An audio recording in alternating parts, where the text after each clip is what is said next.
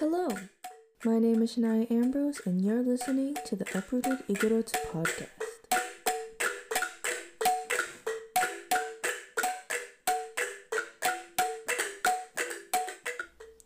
Here with me today is a friend from Massachusetts. Her name is Gayop Shannon Kilongan Magalingay. Am I right? Did I say it right? Yeah, you did. Cool. Other than your name, do you want to say anything else about yourself? I guess my background, my mom is from Sagada, my dad is from Bisao.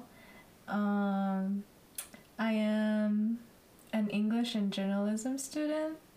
Now that we have our introductions all set up, how do you identify yourself? Like, growing up in the States, where have you seen yourself, like, most fitting? Growing up in the States, I see myself most fitting within my Igorot community. Growing up in a very white town, it was kind of hard expressing myself, especially when it came to my culture. It almost felt like I was suppressing my own identity. But then college hit and I realized, hey, there are other people of color here with different cultures and heritage. Let me show my side to the world. And so I did, but regardless of where I am, I feel most at home with my Igorot community. Do you have any other communities that you also grew up with? I know you said that you were in a white town, but you have very strong roots. You have a strong connection to your Igorot side. Did you have any other communities besides your Igorot families or group mates that helped you, like, at least get acquainted to where you lived in the States? Yeah. When I first immigrated here to the United States, we were in Lowell. Lowell has my heart. I love Lowell.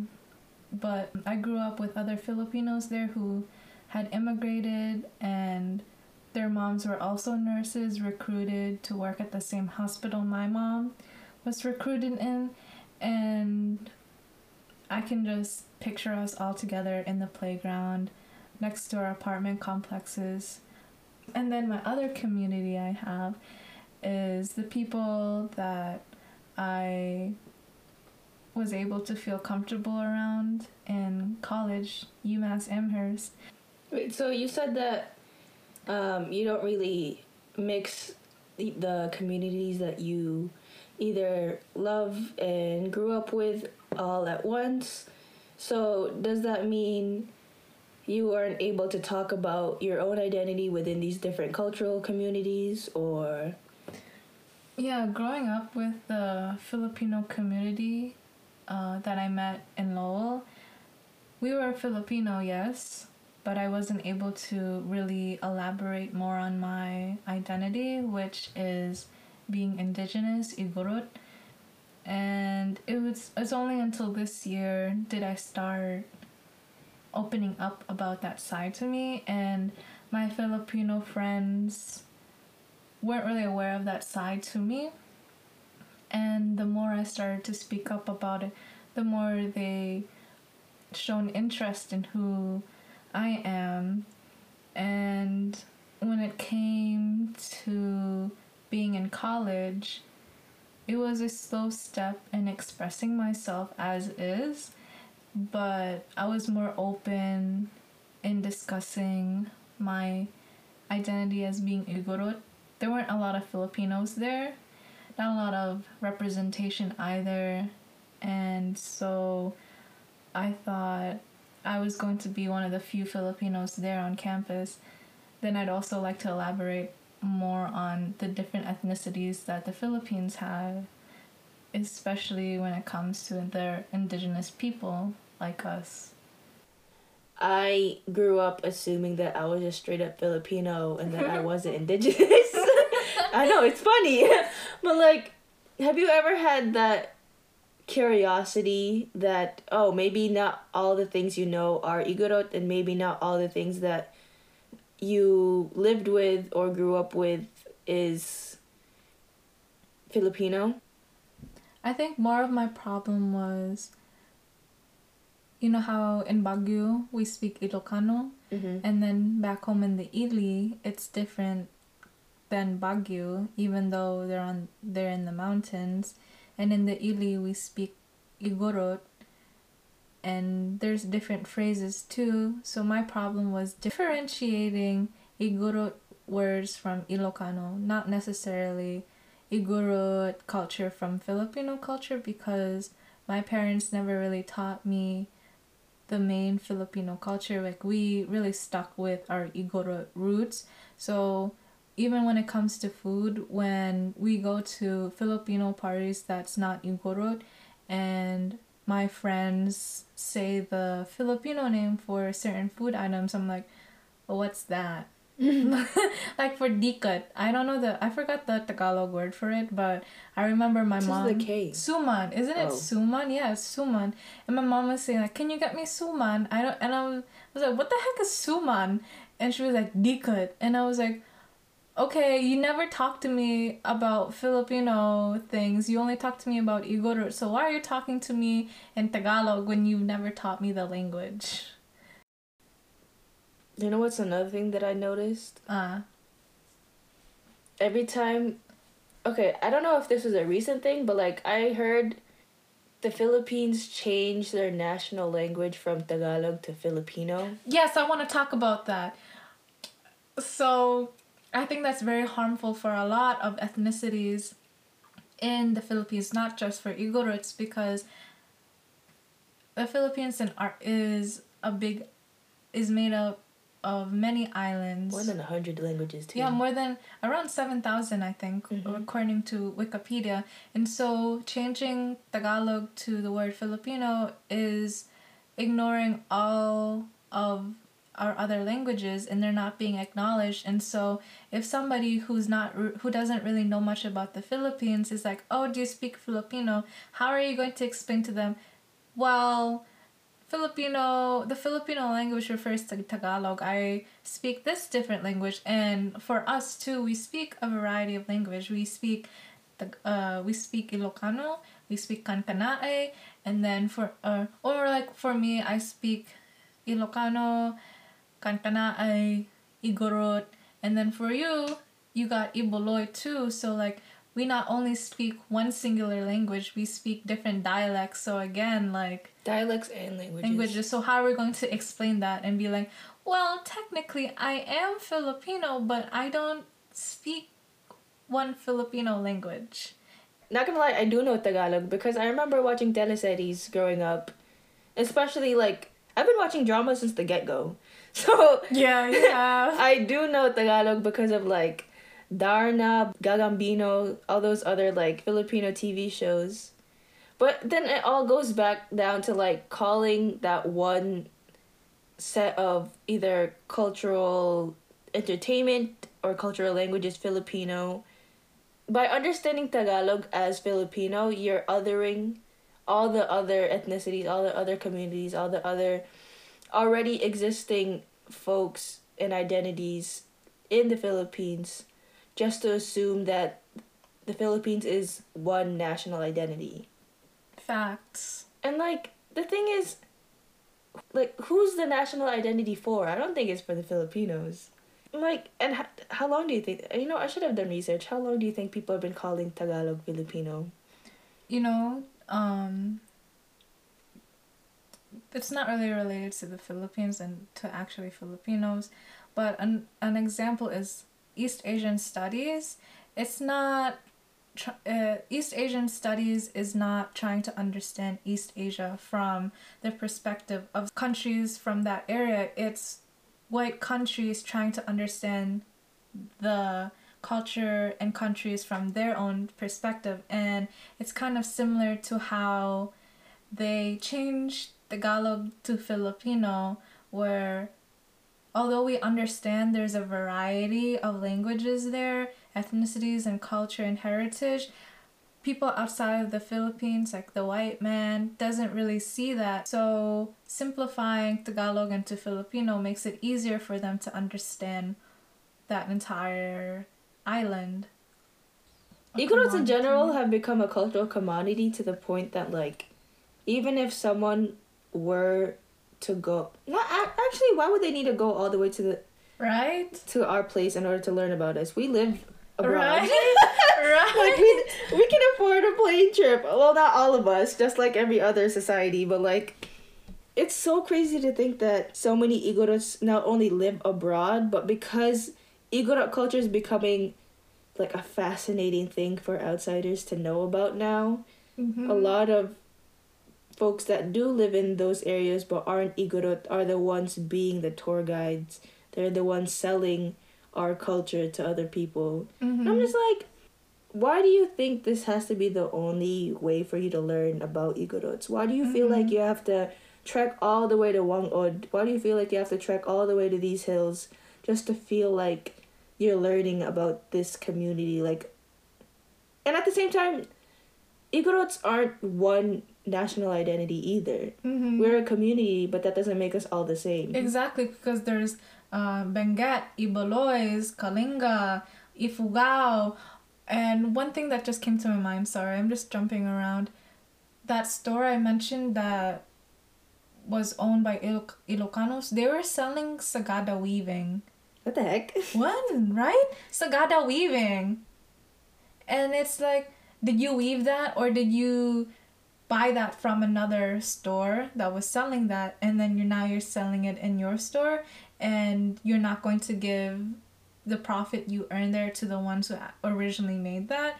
Because like you can walk down a block and there's a hut or like a shed, not a shed, but there's this, I don't want to say building because it's not that big, but there's this place where the aunties and the lulas are actually doing the weaving. Like you can see them with the, I don't know what the wooden thing is called, but you can see them stringing along and making the weaving, and it's, again, like, why are you doing that?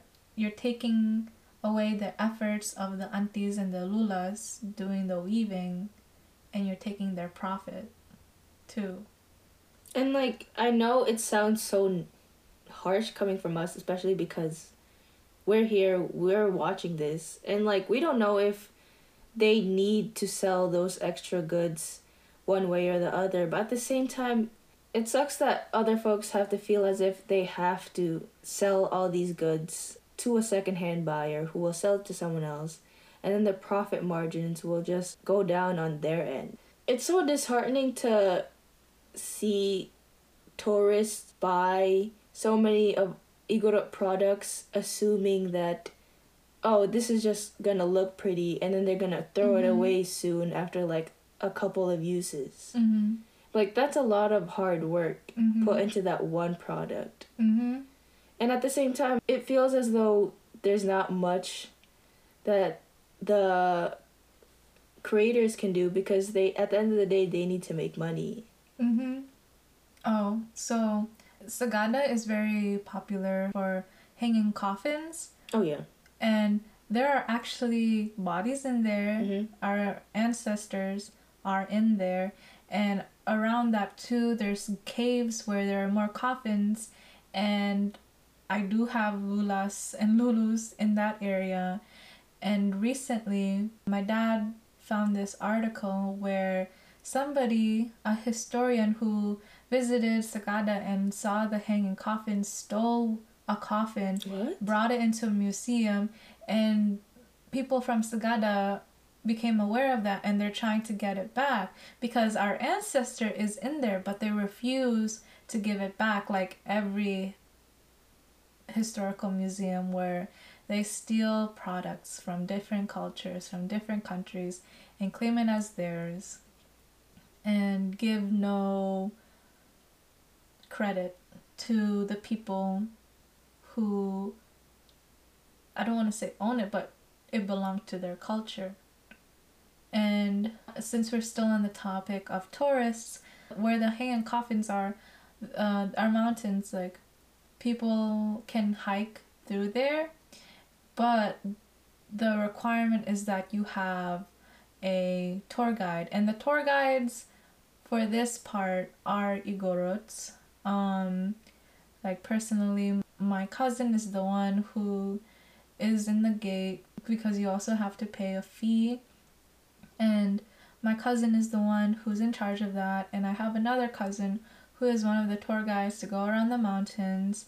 So this group of Americans, white Americans, decided to go, but they refused to have a tour guide, and they went without anybody knowing, and then they got lost for 4 to 5 days without water. But eventually they were found, and my auntie was telling me the story, and she was like, haha, that's our ancestors playing them. They should have listened to us. True. And I was like, that's true. Like, you're going to a sacred place, and you're going to a place that you have no idea about, and I'm pretty sure you didn't read up on the history and the culture. You just wanted to go hike because there's mountains there. You're not only disobeying the rules, but you're disobeying our ancestors. So it may sound cruel, but I think they deserved it. Like, you did that to yourself. You didn't listen. We've been saying a lot of... Well, these are facts, though. But, like, we've been talking a lot about all the bad things that have been happening. I think that is part of the Igorot experience. And it's not all flowers. And like what I mentioned before, there is a history of Igorots being discriminated for what they wore and how they appear. And so it's something that needs to be talked about and not glossed over. But at the same time, too, your podcast includes a lot of happy things, so it kind of balances out. Yeah, it makes sense. Oh, I do remember, I already forgot about this.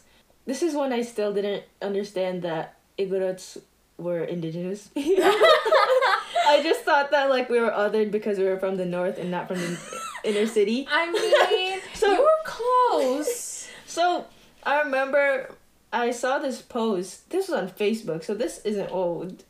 And this is like in 2010 something. But like there's this post of this lady saying Igorots are uncultured, uncivilized, and maybe it's true that they used to have tails. That used to be a saying because of the Wanus. And now, also our tapis, you know how there's a belt?